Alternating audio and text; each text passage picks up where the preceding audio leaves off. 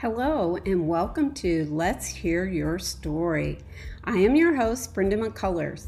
No matter how simple or complicated it is, your story is meant to be told and can help introduce others to Jesus.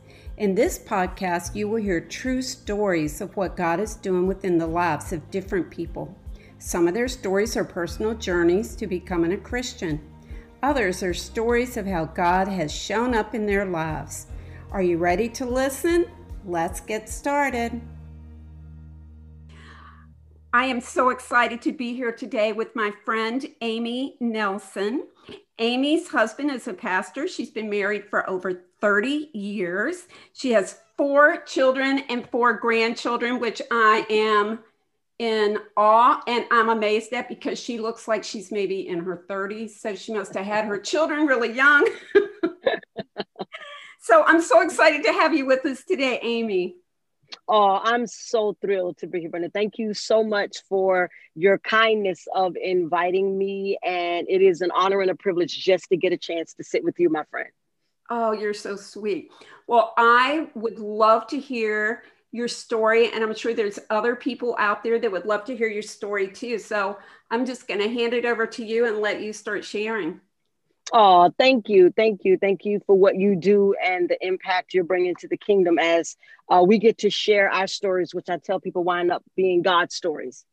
As you said, Brenda, I am a preacher's wife. I've been married over 30 years, and I tell people I'm married to Mr. Incredible. That is who he is to me. And we get to spend our days on ministry. He's a senior pastor at Calvary Chapel. We have 4 children. 2 are adult and married, and then I have 2 that are younger, and I have 4 grandchildren, and they're the best. I tell people I should have had them first. I love them. And if people were to ask me to sum up my story, I would say it is a matter of going from broken to blessed. Because that's truly, I can give the testimony that is what God has done in my life. He took all the broken pieces, put it back together, and has truly blessed me and allowed me to serve in the kingdom. I am a native to where I serve right now. I'm originally born in West Palm Beach, Florida. I am a preacher's kid. I'm a PK. I grew up front row, piano side. That's what I did. Spent all my days sitting next to my mom in the amen corner and watching my dad pastor a pretty big church that is still going on to this day, not too far from here. And life for the most part was really, really good for us. I can tell people my parents lived out their faith. Why I didn't choose to follow at a young age was not because they didn't give an example, but they did. They set a great example. I'm the youngest of 3. And being a preacher's kid, they talk about when you're in the ministry that your life is in the fishbowl. So, of course, our lives were. And I have an older brother and an older sister. And growing up in church, around the other church kids, you normally hear that, you get in little tiffs with children in ministry, because that's what we do. We're kids. And people would always come in or the children would tease us if the arguments got too heated. And they would just kind of look at us and go, well, at least we know who our parents are. And we would look at each other like, you said nothing. We do too.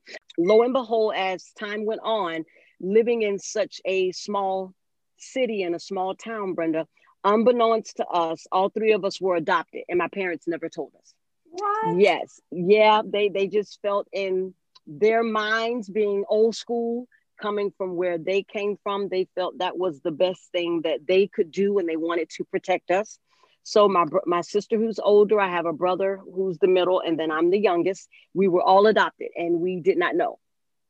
And when you grow up, unfortunately, with that, just being teased to that degree, that can kind of cause the issues. And then as time went on, I later discovered that my biological mother actually lived here still in town.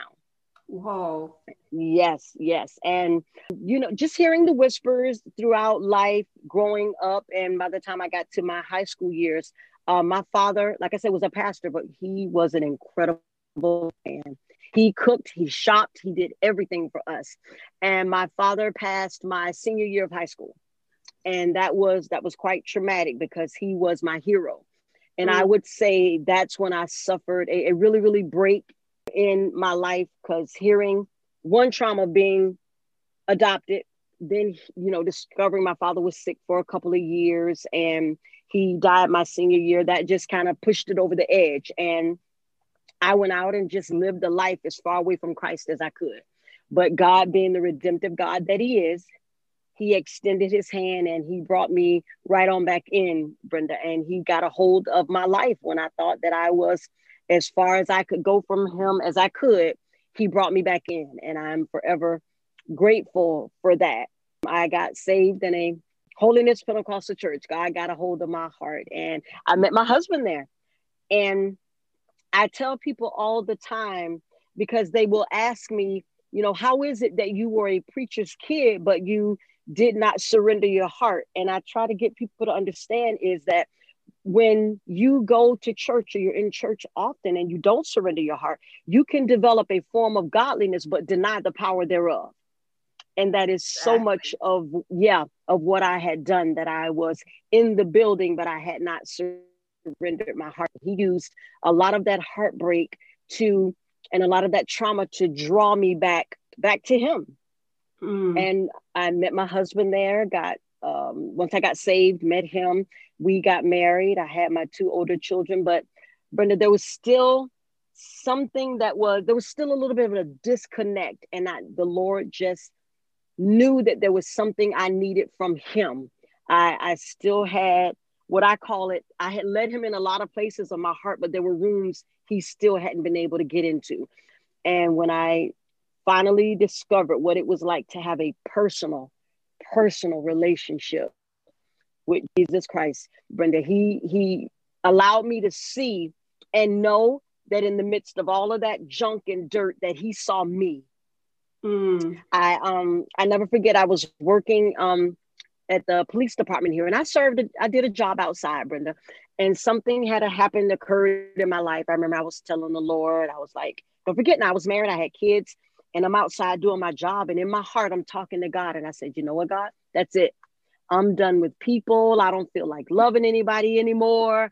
I don't want to do this anymore. This thing is tough. I'm closing my heart up, zipping it.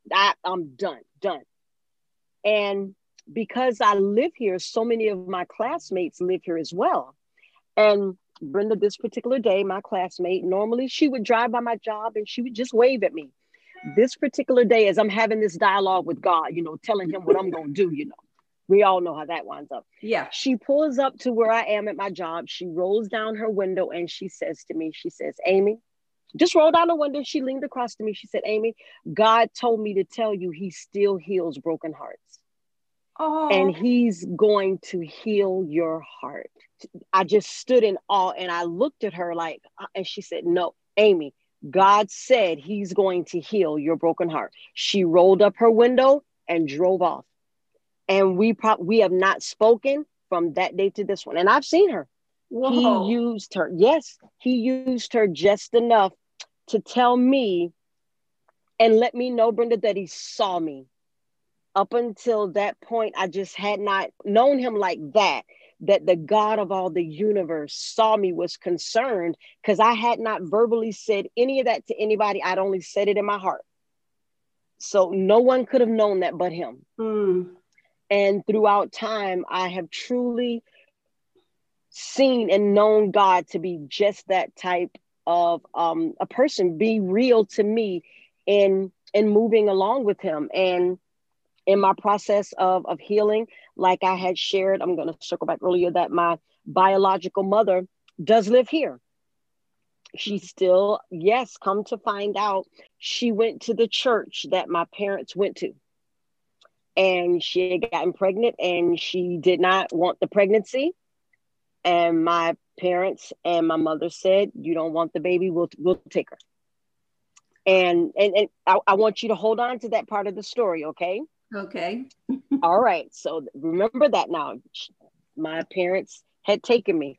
So as I go on and I'm loving being married to my husband, God's blessed me with 2 children. And I hear about the local crisis pregnancy center here. And I said, you know what? I'm going to go and volunteer. Since I was adopted, surely the Lord wants me to serve in this capacity, because I know what it's like, to have God adopt you and I probably came from an unexpected pregnancy, so I'll do it. And I served with First Care from about 2003 up until this current point. I'm still serving and ministering with the local crisis pregnancy center. I love that. Yes, yes, still ministering to them. And I worked with the young moms and the teenage moms there and serving. And I had, if you, at the beginning, I told you the ages of my children. Right. My oldest is 30. My youngest is 11. Yeah, that's my bonus baby. I love that. We all need a bonus baby, don't we? Yes. Oh my gosh, Brenda. I tell you, I truly, I can laugh now. But at the time, because I have a 13-year-old and an 11-year-old, they were not expected. They were unexpected pregnancies. And it was so hard because there I was serving, Brenda, in the ministry, when I'm leading women's ministry, speaking and teaching and doing my thing. And God just interrupted and said, I want you to go do this. And I'm like, oh my God, that's so hard. I got plans. Don't you understand? I got a schedule. You want me to do this? And Brenda, I tell you, I would not have made it without the women in my church, supporting me and encouraging me that, Amy, it's going to be okay. And what the Lord said to me was, Amy, if that was hard for you, being a believer, being a pastor's wife, you have a great support system, and it was difficult for you walking out those pregnancies. Imagine what it feels like for the girl that doesn't have that. Wow. And he asked me to go start a ministry to provide for women what I knew I needed during that time. So that's why I also run a nonprofit called You Mom, where we walk alongside young women and girls who are experiencing an unplanned pregnancy. And we provide them with classes and resources. And when they walk away from the abortion clinic, Brenda, we don't just walk away from them. We will walk with them for 8 weeks and give them classes and mentor them, some of them 3 to 5 years.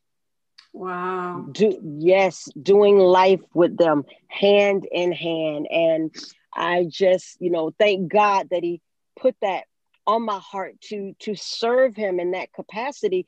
And truly, he did take those broken pieces and he mended them back together, and he took all my pain and used it for his purpose. Because it was hard to live through a lot of those seasons and a lot of the unknowing, of loss and, other childhood traumas. But God has taken it and used it, because when girls walk into the ministry, I've been through enough in my life. I can look at her and tell her, not just with my head, but I can tell her with my heart, I understand, and that God has a plan. God is so good. And it's so funny how he can see everything that's going on and put us in those situations where we're like, oh no, what are you thinking about? God put me in this situation. Not me, anybody but me. Yeah, I don't want to do this. No, Brent, I'm telling you, I did not. But that's where I've learned with God that when we say he can see everything, he's taught me that he can see up the street, around the corner, and down the block. I love that. And yes. That's so true. Now, I want to go back to your adoption. When did you find out that you were adopted? Did you find out like from other kids, or did your parents come to you and tell you? No, my parents never did tell us. It was other people, other family members in the church that just would come up, and we would hear the kids saying things. And then my siblings, being older than I was, they went and investigated, and they found out the whole story. And after my father passed, my mother did come and tell more of the story, because, he just didn't, in his mind, he just really wanted to protect us as his children.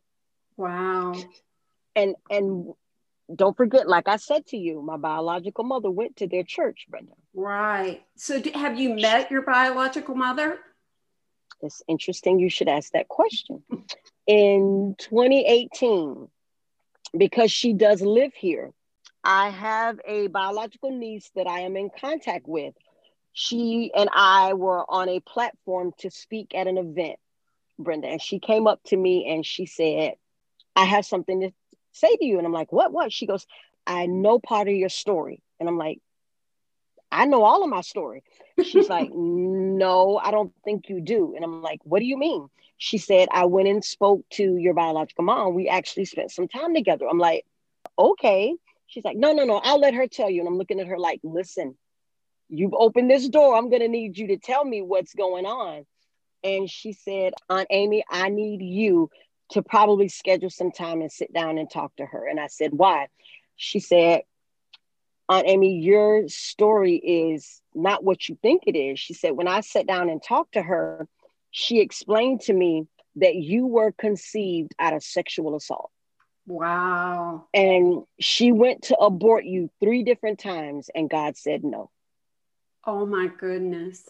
What an incredible story. You're a miracle. All the way around, you're a miracle. And God said no, Brenda. And thank you, God, she listened. She did.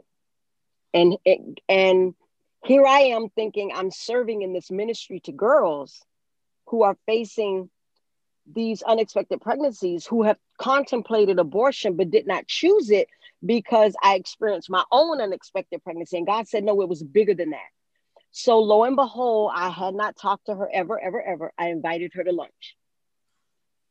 I did. And I wanted to hear her story. And God had me take her to lunch, Brenda.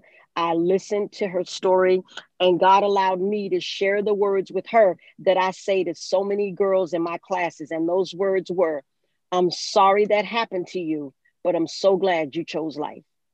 Oh, that's so beautiful. And I thanked her for her courage. I love that. Now, are you still in contact with her today? No, not unless she, reaches out or there's something she might need. No, I'm not, but she knows the door is open. She has my number, but it just for the fact that God took that full circle, redeemed it, and allowed me to see that the enemy would have loved to take me out, take my life, and stayed his hand. And she explained to me, she said, Amy, I went to the abortion clinic. I got on the table, but I clearly heard the Lord tell me, don't do this. And she was in the church that my father pastored, and my adoptive mom could not have children. And she heard that there was this lady that did not want this baby. And my mom took me, and from day one, from the minute she had me, she handed me off to my adoptive mother, and they raised me.